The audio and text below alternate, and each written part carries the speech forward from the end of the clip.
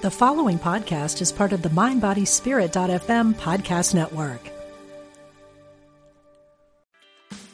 Meditation doesn't have to be a solo practice. Meditation is more fun with friends. Looking for a way to drop in and hang out at the same time? Join us online at Omega Institute for a meditation party with self-proclaimed meditation nerds Dan Harris, host of the 10% Happier podcast, Sebene Selassie, and Jeff Warren. This 3-day retreat will stream live from Omega's Hudson Valley campus May 17th to 19th. Don't miss the party. Reserve your spot at eomega.org/party today.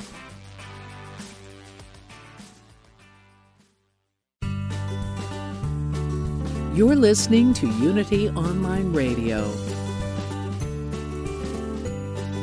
the voice of an awakening world.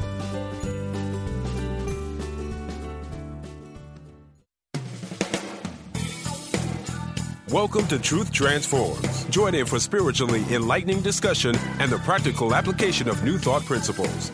Here's your host, Reverend Galen McDowell. Welcome to Truth Transforms. I'm your host, Galen McDowell, and I am the Senior Assistant Minister and the Executive Minister, I almost forgot for a second, of Christ Universal Temple, where the Reverend Dr. Derek B. Wells is the Senior Minister and the Reverend Dr. Johnny Coleman is the founder. We're in the midst of a series I'm calling Secrets of Metaphysical Bible Study, and I'm bringing in guests who I believe are doing great work with metaphysical Bible study. Not everybody, because obviously through these couple of decades and a half of doing this work, I've obviously bumped into a lot of phenomenal teachers, but I believe that some of the people that I've been bringing on for this series are right out front and center, making sure that this methodology, this way of looking and viewing at the Bible stays relevant and practical in the world. So today I have a really special guest. He's been on the show before, so I don't know, if he's like a regular guest because he's been on the show so many times. But for those who have not heard him before, today my guest is the Reverend Greg Stamper. How you doing there, Reverend Greg? Oh, I'm doing good, brother. So good to be back here with you. So good to be back here with everyone, and I'm really excited about this conversation. Yeah, so the Reverend Greg Stamper is the co-founder and co-pastor of Celebration Spiritual Center in Brooklyn, New York. And before we came on, we were talking about how his basketball team has hope in Brooklyn and my Chicago Bulls are struggling, and how it's pain in my heart.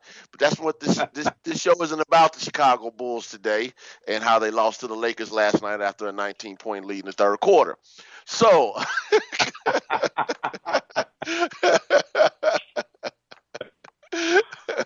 man, the Bulls are just doing me, man. They're just doing me. It's hard to shake. Anyway, moving on. So, Reverend Greg, again, thank you for coming on. And today I want to talk about the metaphysics of Moses. But before we get into Moses, I've been asking the different guests a series of questions before we get to the main topic.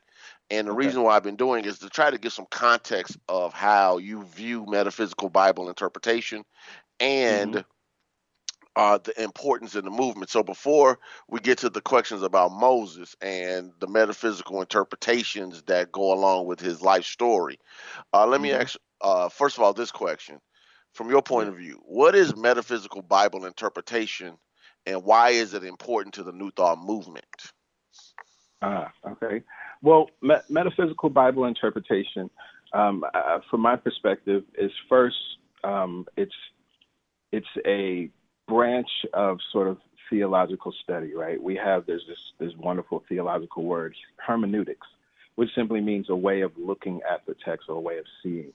And one of the things that we have to do when we're dealing with the Bible and with the biblical text is call on those different lenses, because it helps us to see the text in a new way. We can look at it from a historical critical lens. We can look at it from a social critical lens. We can look at it from a womanist lens. We can look at it from a LGBTQ critical lens, right? There's so many different lenses. And so metaphysics is another lens that we have, that we can look at the text with, and what the metaphysics means to go beyond or to transcend that which is physical. And so what I think metaphysical interpretation, why it's very helpful for us, is because it's what really one of the methods that fully supports us in getting beyond and past the literal reading of the Bible.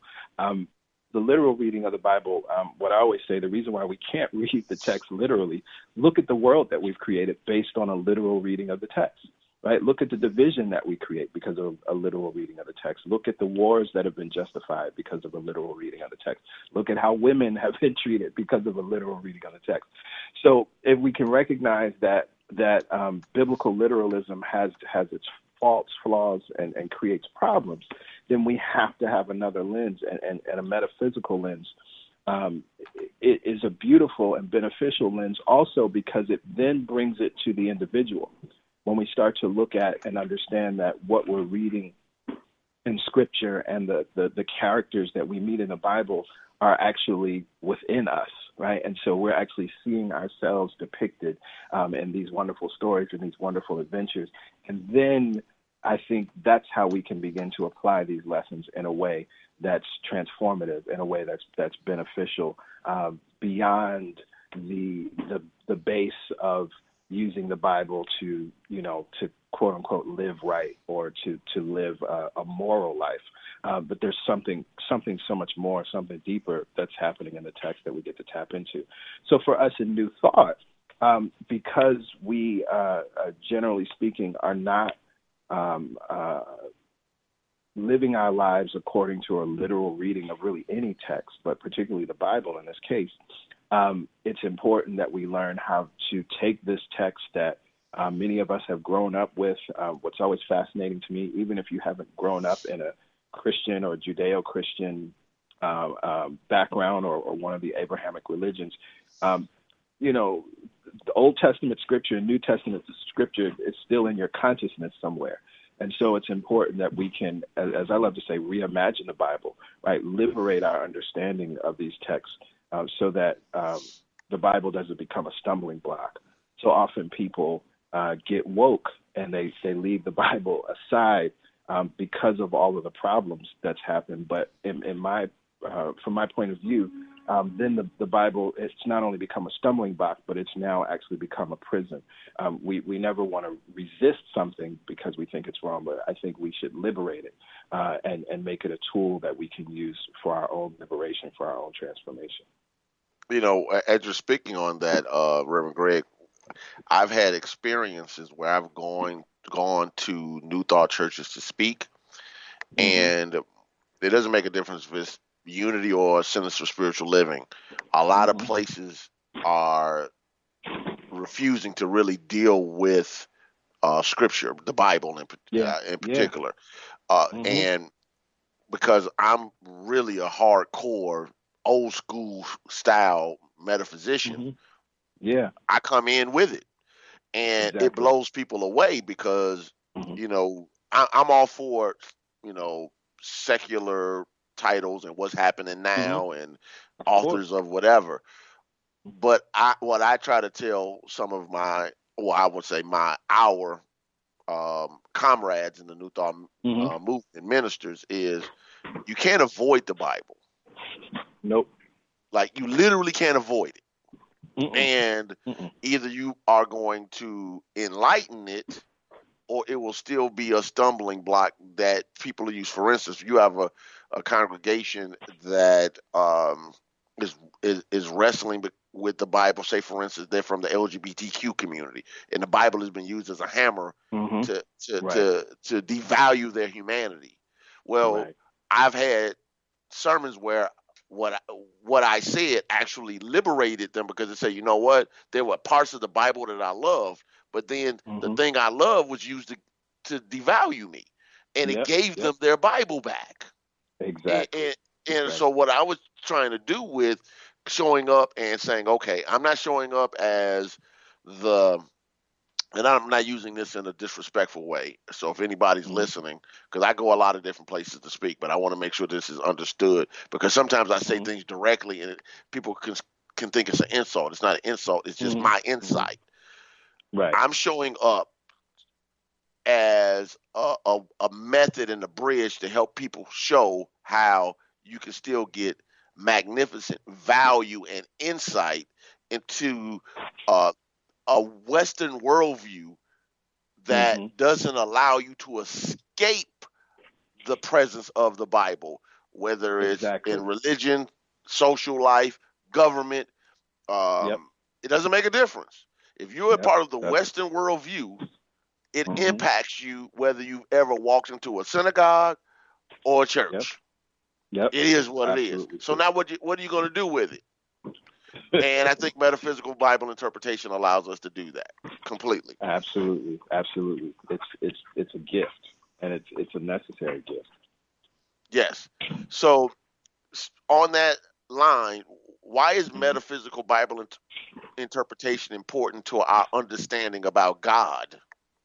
Ah, this is beautiful, right? It's important to our understanding about God because this is what allows us to create a new God concept, right? So often we've been raised with this, perspective of a God that's vengeful, that's jealous, that's angry, that has been made in the likeness and image of human beings. And so metaphysics and metaphysical biblical interpretation allows us to see God anew. And just as we talk about liberating the Bible, in truth, it liberates God. As it liberates our understanding of God, it liberates the power of God in us, for us to actually allow that power to operate through us in deeper, profound, and more expansive ways. Our relationship with God and our understanding of God, it's what informs everything else. It's what we look at and can sort of look at the individual things that are happening in our lives, the way we treat ourselves, the way we speak about ourselves, the way we treat others. It has so much to do with our God concept. So we have to liberate that concept in order to then experience the world that we want, to experience the life that we want. They're just intimately connected. And so metaphysical interpretation helps us in that liberation. Yeah. As you were speaking about the starting point, like it all starts there, in a real way. And when we get that type of understanding that it all starts there, you can try to work around it or et cetera, but sooner or later you have to deal with what do you think about God.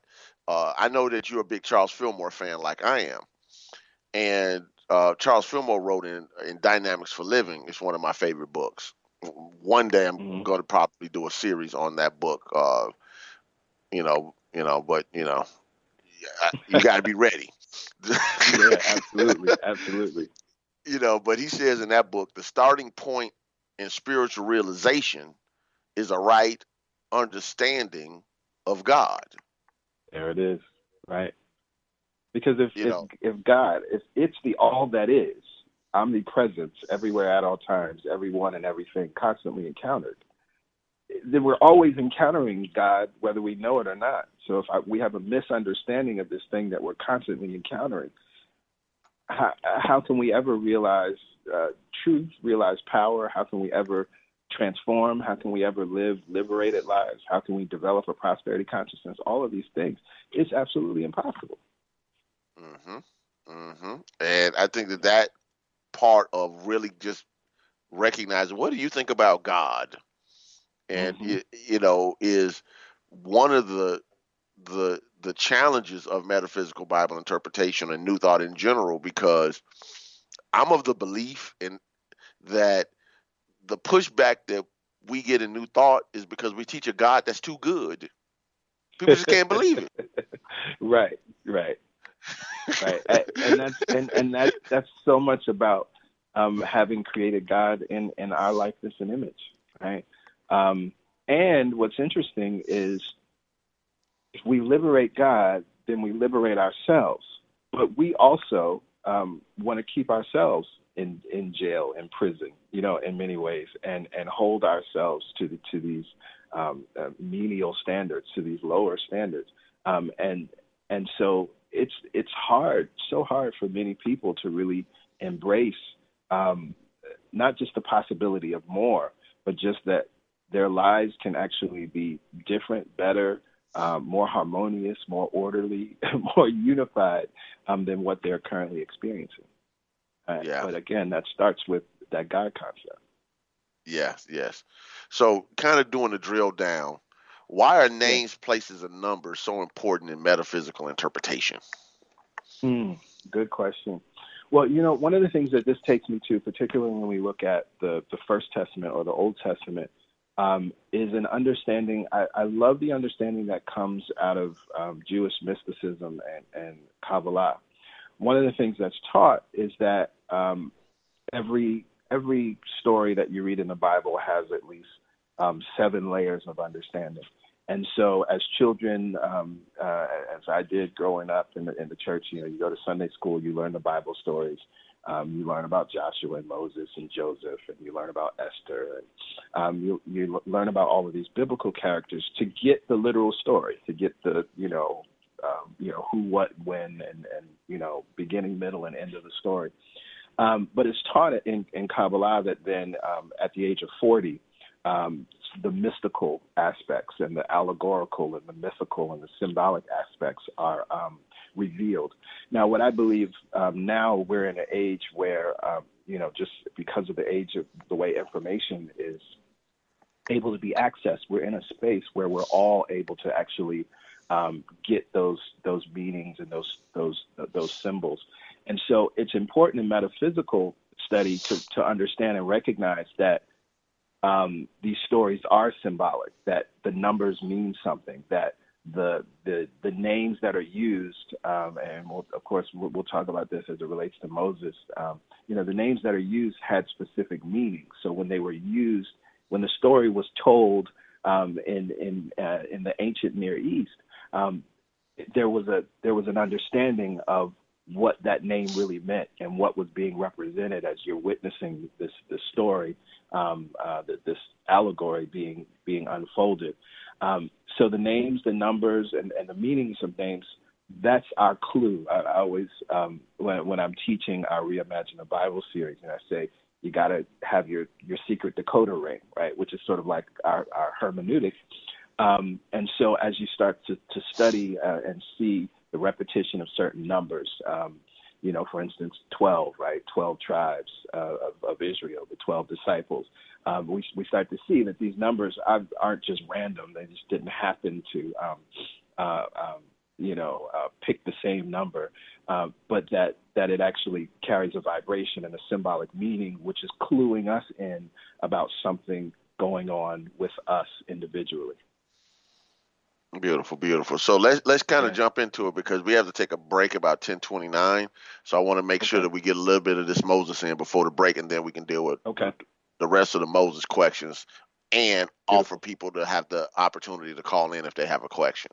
So what does Moses represent metaphysically? Well, Moses, of course, we know Moses is the deliverer, and Moses, his name means to draw out, and I love that because this is where we get into understanding that the deliverer, the savior, is within us, right? And so we must draw that out from within us, right? It's not going to come from outside of us. What's interesting to me, when we think about what Moses represents, it always takes me back to how the Exodus story begins. Where it begins, it comes just after the Joseph story, at the end of Genesis. And so at the end of Genesis, we have basically life was really amazing and things were good. They, moved through the famine and Joseph was exalted. And then we read I think it's the 8th verse of Exodus, now there arose a king or a pharaoh who knew not Joseph. And I love that, right? Because that sets the scene up. I just see the storyteller sitting around a fire telling the story. Because Joseph represents, may the Lord add or give increase. And then, so the story is saying there arose a king that didn't know about increase. And then what we find is he moves into a state of absolute fear. According to the story, it says he realizes that there are all these, that the Hebrew people, there are all these people here that outnumber the Egyptians. They could conquer us. So instead of letting them conquer us, we're going to enslave them. And so then that's what takes us into this story. So Moses is the consciousness within us that is counter to the fearful consciousness of this Pharaoh, this king within us, that forgets, that does not know. If I were going to, kind of put it in my own language and tell the story, there arose something within us that forgot that we were worthy. There arose something within us that became fearful and forgot that all is well, that things are always working out for us, that we can expect the good. These things that we affirm, in our centers and in our churches around the planet. There are moments in our lives where we forget the truth of who and whose we are, who and what we are. But thank God, there is always something within us that we can draw from, that we can draw out, that knower, that deliverer, that is able, that is always able to speak to the power, right, and say, let my people go. Speak to the power and know something about themselves or know something about ourselves, within ourselves, that is counter to whatever the external conditions are of life. And so that's what Moses represents as I look at the story. Yeah. Great insight, especially with the Joseph part, the increase, because it's easy just to jump into Joseph imagination, but what does his name actually mean? And I think that it gives you the clues. One of the definite metaphysical clues is the meaning of proper names, places, and things. Yeah, so absolutely. So drilling down on that, what does the children of Israel represent metaphysically, at least in the Old Testament or the Tanakh? Right.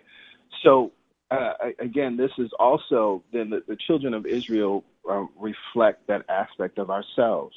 That aspect of ourselves is interesting, even as much as the Pharaoh has moved into a place of fear. One of the things I love about this Exodus story, right, it's a story about forgetting and remembering, right? And so we see how the children of Israel have also forgotten the truth of who they are, the truth of what they really represent and what their lineage really is. And so that's why it's so critical the way the story is told, that one of the purposes of the Exodus story is to codify this process of remembering. When we look at our Jewish brothers and sisters and the beautiful rituals and ceremonies that take place every year during Passover, it's that place of supporting us and absolutely remembering who we are, never forgetting, because realizing that when we forget, we move back into Egypt. Hebrew teachers call Egypt Mitzrayim, the place of tightness or constriction. We could just call that lack of limitation today. And there's a Jewish mystic that says it's easy to get the Jews out of Egypt, but it's harder to get Egypt out of the Jews, right? And so when I think about that statement and I think about the Hebrew people and the children of Israel as it's reflected within us, it's that aspect of ourselves that sometimes we're still addicted to this place of bondage. We're still addicted to these old ways of being, these old patterns of beliefs, these old expectations of life.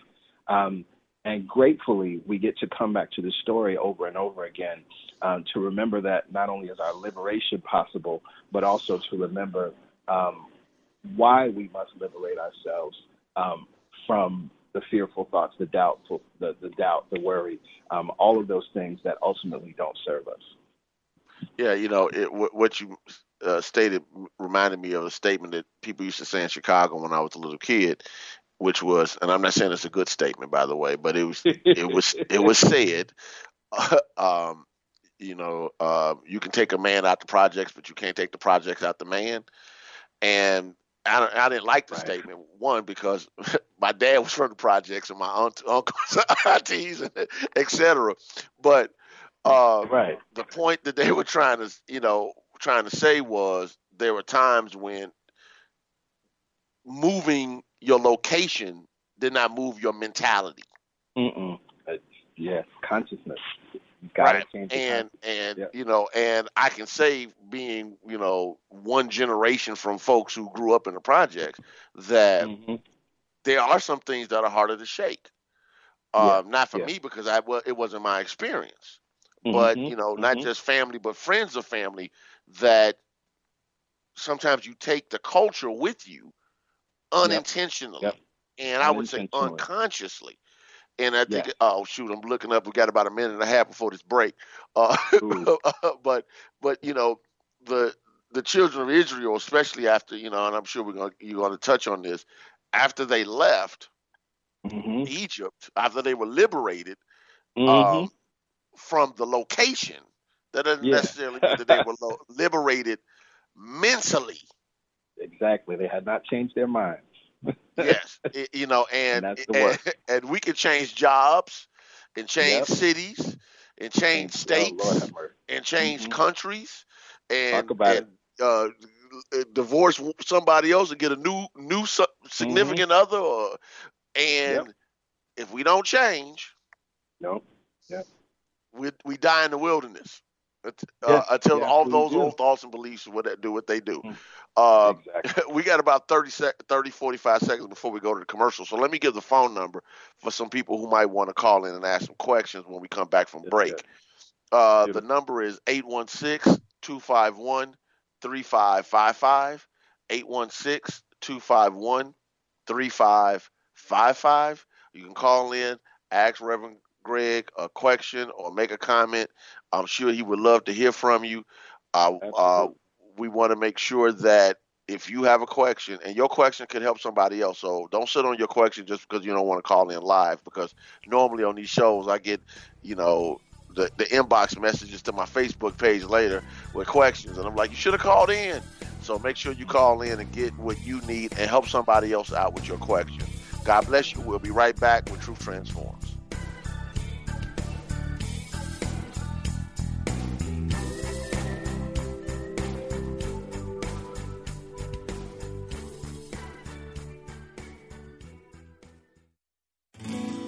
We are spiritual beings having a human experience. Welcome to Unity Online Radio, the voice of an awakening world.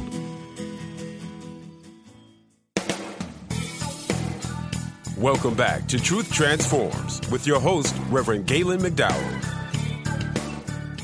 Welcome back to Truth Transforms. Before we get back to our guest, the Reverend Greg Stamper, I want to just give my quick commercial. Remember that this show, along with all the other shows on Unity Online Radio, are supported by your donations. So as you freely receive, freely give. My request is that you go to the website, unityonlineradio.org, or use the shortcut, unity.fm. Click on the donate button and help support this online ministry.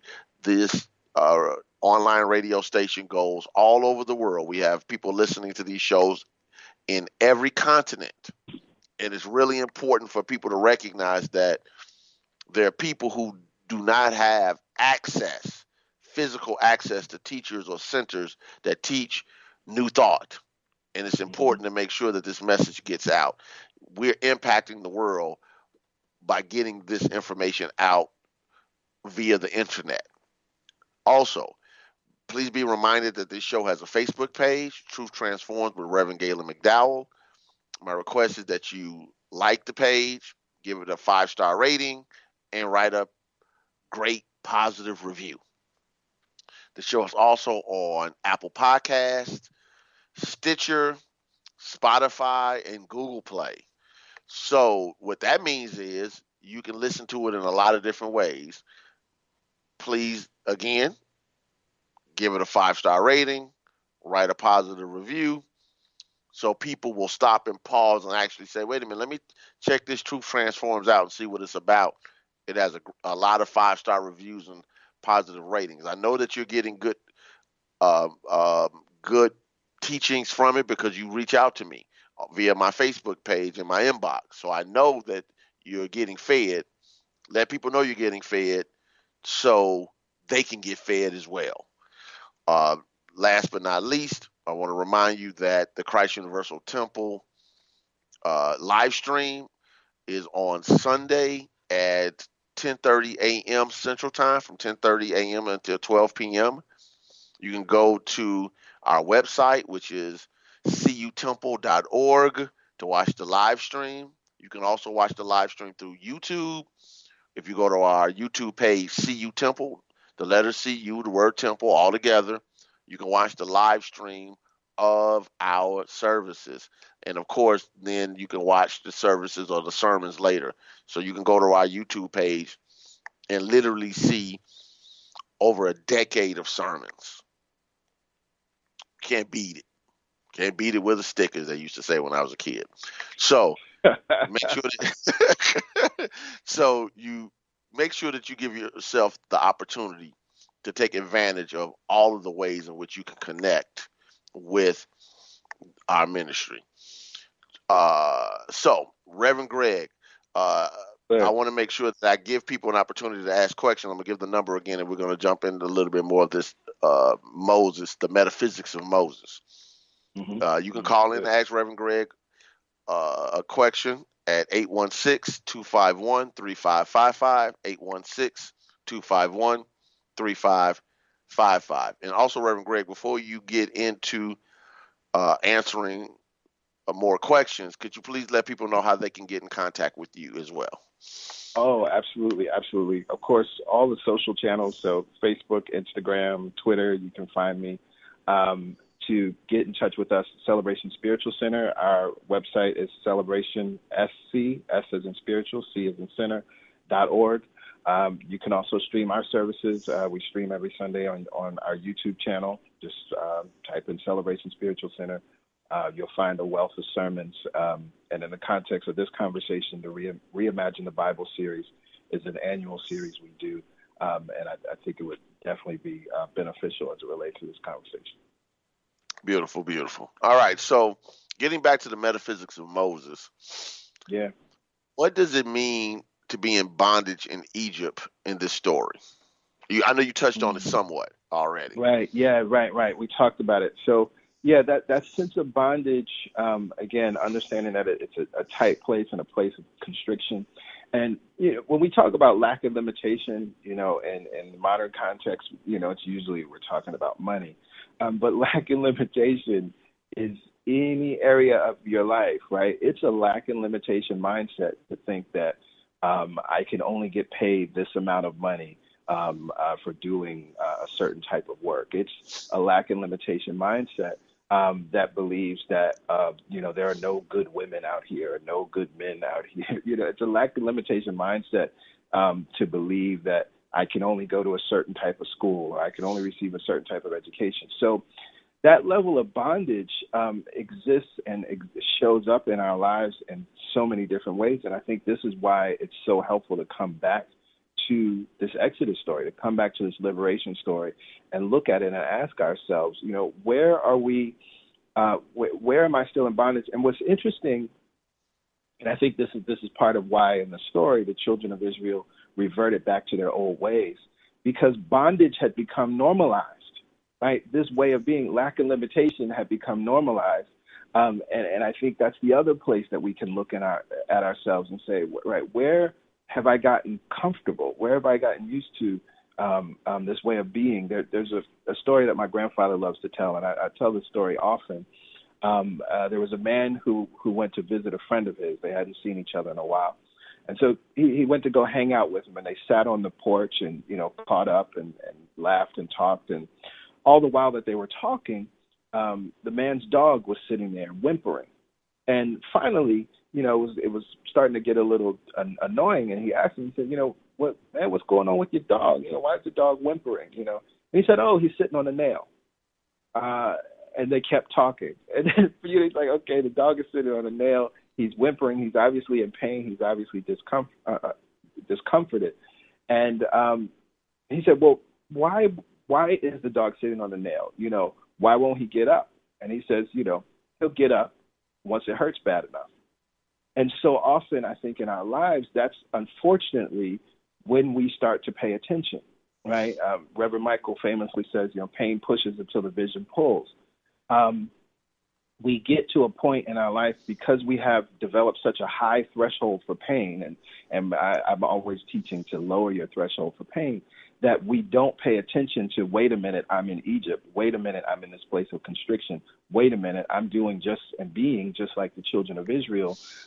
We don't pay attention until it gets loud, until it becomes painful. And it doesn't have to be that way.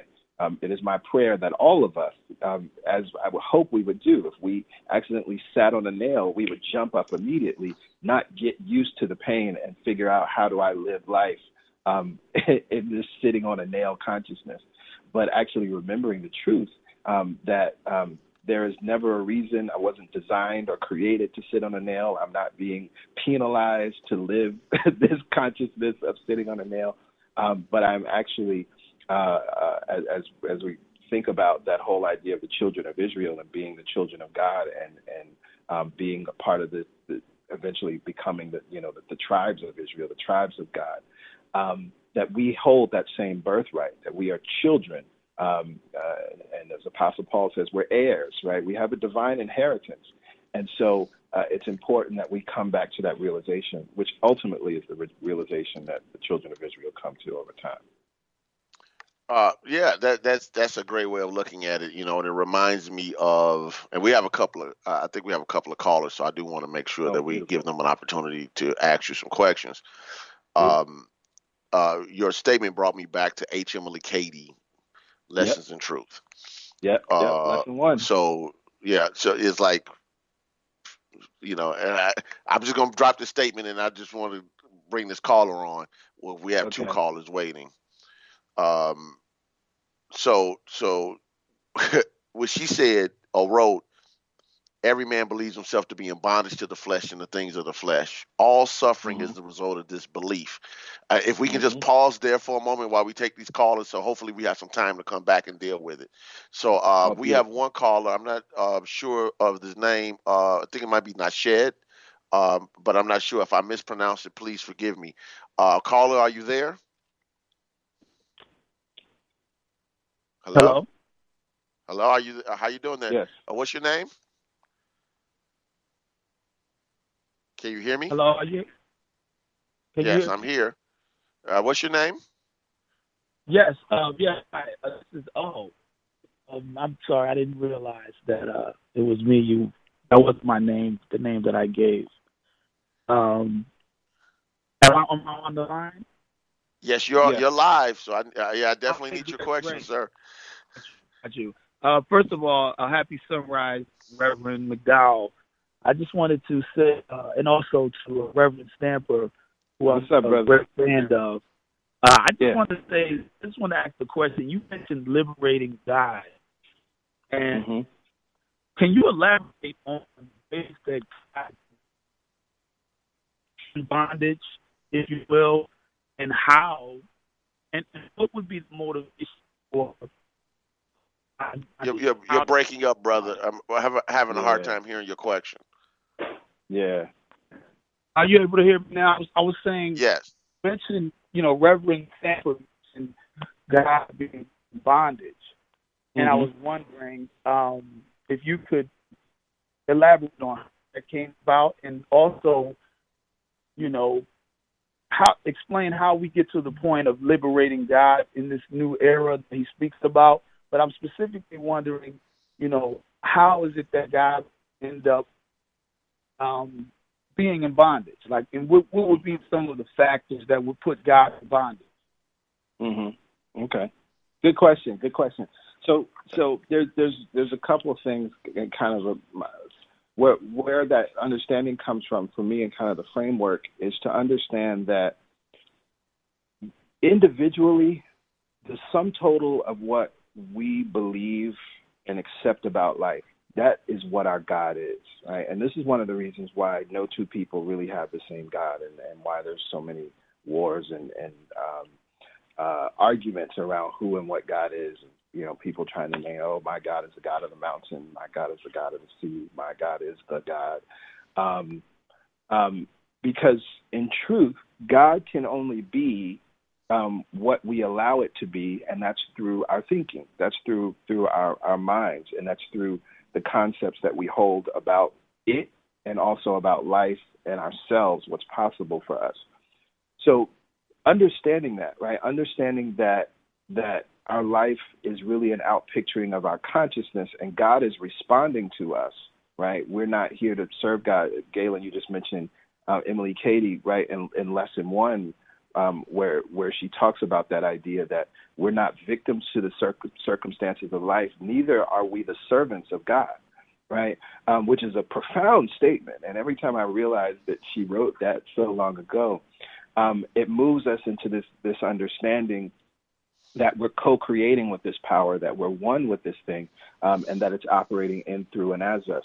So if that is true, if God, life itself, is operating in, through, and as us, and it's how it manifests through us is based on our allowing and our accepting, and that allowing and accepting our conscious and unconscious beliefs about life and about ourselves, then as we liberate our belief systems, as we move into thoughts about knowing that we're worthy, as we move and become possibilians and realize that there's more possible for ourselves, for our lives, for our culture, for our planet, then what that does is that is what creates the space for God to then operate through those beliefs. And so we've in truth liberated God, because God being the all that is not limited, but our experience of God is limited based on our belief patterns, our belief systems. And so we have to liberate those things,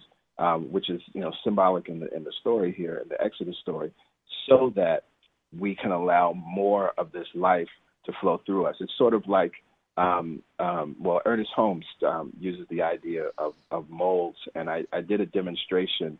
I think the sermon is on YouTube, Preparation Meets Manifestation, that I had a bunch of marbles, different colored marbles, and I had different sized containers.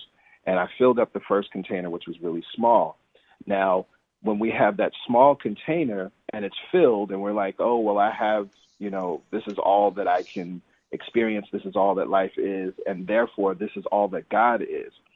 Meanwhile, in this larger basket, which represents the eternal, there were plenty more marbles that could fill this small container, but it would just overflow because the container did not have enough space to experience and express more of God.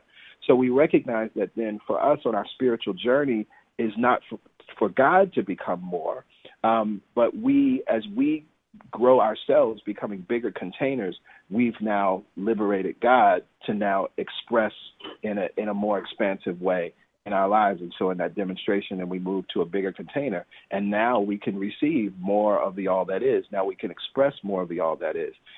That's how we're actually liberating God. And so I believe that the journey of life, the adventure of life, I was talking about this last night in our choir rehearsal. Joseph Campbell talks about we must constantly say a hearty yes to the next adventure. And that hearty yes to the next adventure is that new experience of liberation, because there's always something within our consciousness that we must liberate ourselves from. Even if it's, on the affirmative, you could be experiencing what it looks like and means to be a millionaire, and yet you would have to give up that consciousness to become a billionaire, right? That's a different perspective of life in the world. You would become more. It's not that the billions didn't exist. It's not that the money wasn't flowing, but our consciousness has to change to then continue to move into to more experiences. All right, beautiful. So thank you for the question, because we do have another caller. Thank you for calling in. Thank you for the support of the show. Thank you. All right, thank guys, you. Take care. I believe we also have a Sherry on the line. Sherry, are you there? It's Cherie. Oh, okay. Hey, Cherie, how you doing? Hey. I have a question. I'm a member of Celebration Spiritual Center, and just something came up. You guys were talking about the LGBTQ community really quick, and I'm a therapist, so I see a lot of that community in therapy. And one of the things that they always come in with is that it's an abomination. There's a lot of guilt behind it. So I wanted to know from a metaphysical perspective, what does that actually mean, that being, this is an abomination? Mm-hmm. Well, it's interesting, and Galen, we were just talking about this. This is one of the interesting things for me in terms of biblical interpretation, and sort of the different lenses that we can use to look at the Bible. And for me, when I in my study and when I'm supporting LGBTQ folks to look at the Bible differently, I actually don't think that a metaphysical perspective is necessarily the most beneficial, and particularly when it comes to these specific passages. There's a video on my Facebook page. I did a video after the big upheaval with Kim Burrell, and she was talking about abomination and castigating folks. What's interesting is to first look at the historical critical lens, right, and look at the fact that the codes and laws that were created that we see in Exodus and Leviticus and calling certain things abomination were really cultural, and also rooted in a level of fear, but really cultural. One of the things that we look at when we look at the Hebrew people at that time and what it is that they were trying to do as they moved into really a land that didn't belong to them, and they were the small fish in this bigger pond of all of these different cultures and tribes. They wanted to preserve their way of life. And so they actually outlawed same-sex relationships to try to promote procreation, not saying that it was wrong in the strictest sense that we think of it today, but it was a law that they were, I think, misguided, honestly, to try to protect and foster that community. And then we also have to understand that in the context of that time, everything was seen as when you did something wrong, you were offending God, right? You can look at any culture across the planet at that time. For other cultures, it was like when the, volcano erupted, that, God or the gods were upset. And so everything was interpreted through that lens. But here and now, in this time-space reality, in this moment of consciousness, we have a better understanding. And what's fascinating to me, of course, is how the interpretation isn't across the board, right? It's also an abomination to eat shrimp. Right. And this is why we have to have the context of understanding what does an abomination really mean, right? It was also an abomination to wear certain types of fabrics. It was an abomination for a man to touch a woman when she was menstruating. It became unclean, right? So we have to, I think, look at it in this total context. Unfortunately, and this is still just a human characteristic, unfortunately, many humans tend to zero in on the thing that they personally don't understand or they may personally not like, or in many cases, in the context of the Christian church, they are personally experiencing but are unwilling or feel that they're unable to come out to be openly gay. And so they go to these passages of Scripture. I want to jump in on this one a little bit because I just a couple of things. Yeah, and everything you said was fantastic, and I agree 100%. Just want to add a few little things because you work in therapy, and I think, first of all, I love the fact that you're calling in and just trying to get some insight to help your people. So thank you. I think you start with the basic fundamental premise that most of these people are coming from the perspective that the Bible is inerrant, like it has no mistakes. Like everything that's written in it is God beaming down through some individual and writing through their hand. So when you read the Bible, you're reading God's position. So when preachers get up in front of people and say, let's see what God has to say about this, and then they turn to Romans, they're really reading Paul's theological point of view or cultural or social point of view or Paul's context, not what God has to say. In The Enter the Dragon with Bruce Lee tells this young student who's at the Shaolin Temple, he says, don't think, feel. It's like a finger pointing at the moon. If you concentrate on the finger, you miss all the heavenly glory. These Bibles, these scriptures, whether it's the Bible, the Quran, or Science of Mind, it doesn't make a difference what the text is. They're fingers pointing at the moon. What are these sacred writings and scriptures? Sacred not because of origin, sacred because the community says they're sacred. Yes. And I really want to make sure that that's differentiated. Right. People, if you just automatically go to this book is God speaking, instead of people's understandings of God in different times and cultures and contexts, a culture that was not your culture, not your language, not your context. Yep. If we don't get that, then we'll use it to abuse people. But more importantly, and this is what I tell people, and maybe my answer might be too radical for some of your patients. I'm not saying you should use it, but as a minister, this is what I tell people, point blank. I actually had a situation where one of my friends who is a lesbian was getting married to a same gender, marrying a woman. And her family called her, and attacked her hard. You're about to do an abomination. You're about to sin against God. You're about to do all this stuff. And she said, well, what do I tell them? I said, you tell them, so what?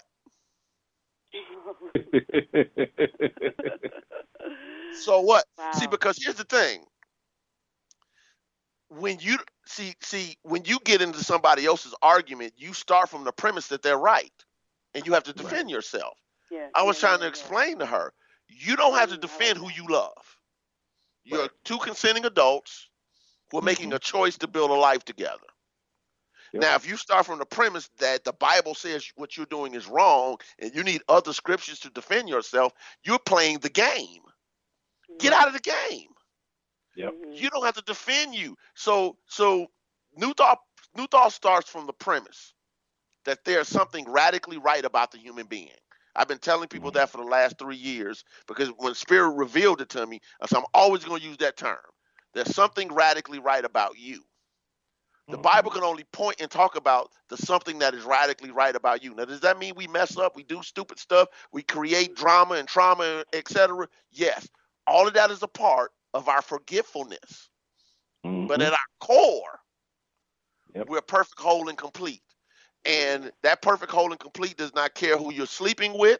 That perfect, whole, and complete does not care about what job you have or don't have. That perfect, whole, and complete does not care where you live. That perfect, whole, and complete does not care what religion you're involved in or if you have no religion. Right. There's something radically right about the human being. And if we can get people to the place of, so what, now what? So what? Now what? We got like 45 seconds left, so I'm going to have to go. The show got to end. But I really want just to process, so what? Yeah, I like that. What? Thank you guys for that. Yeah. Oh, you're welcome. Thank you so much. We might have to just have a show just on that subject. I don't know. So what? Now just what? Deal with it. So what? Now what? Yeah. So what? So in the context of that, and if we have more questions, Reverend Greg, we might have to come back later and do the rest of them because we didn't really finish the story. But people had questions and they got answers, and that's the main thing. Absolutely. So I want to thank you because in these last 20 seconds before the music starts to play, thank you for showing up, being a light unto humanity. And I support your work and everything that you're doing. So, keep up the good work. And, one day I hope to be able to worship with your community and hang out and et cetera when I make New York. Absolutely. Yeah, I look forward to it, man. All right. So God bless you. And thank you, listeners. I'll be with you next week with Truth Transforms.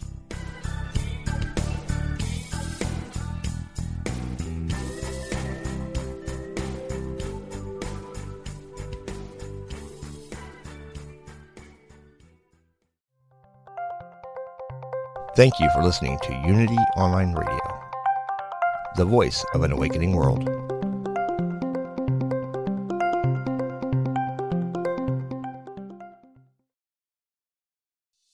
Intuition is our spiritual GPS and the single best tool that we have for navigating our lives. I'm Victoria Shaw, and on my Intuitive Connection podcast, I will share with you the ways to connect with your intuition and awaken the gifts of your soul. In each episode, I'll draw on my own intuitive gifts and my training as an Ivy League trained counselor and psychologist to help support you in reaching your highest potential.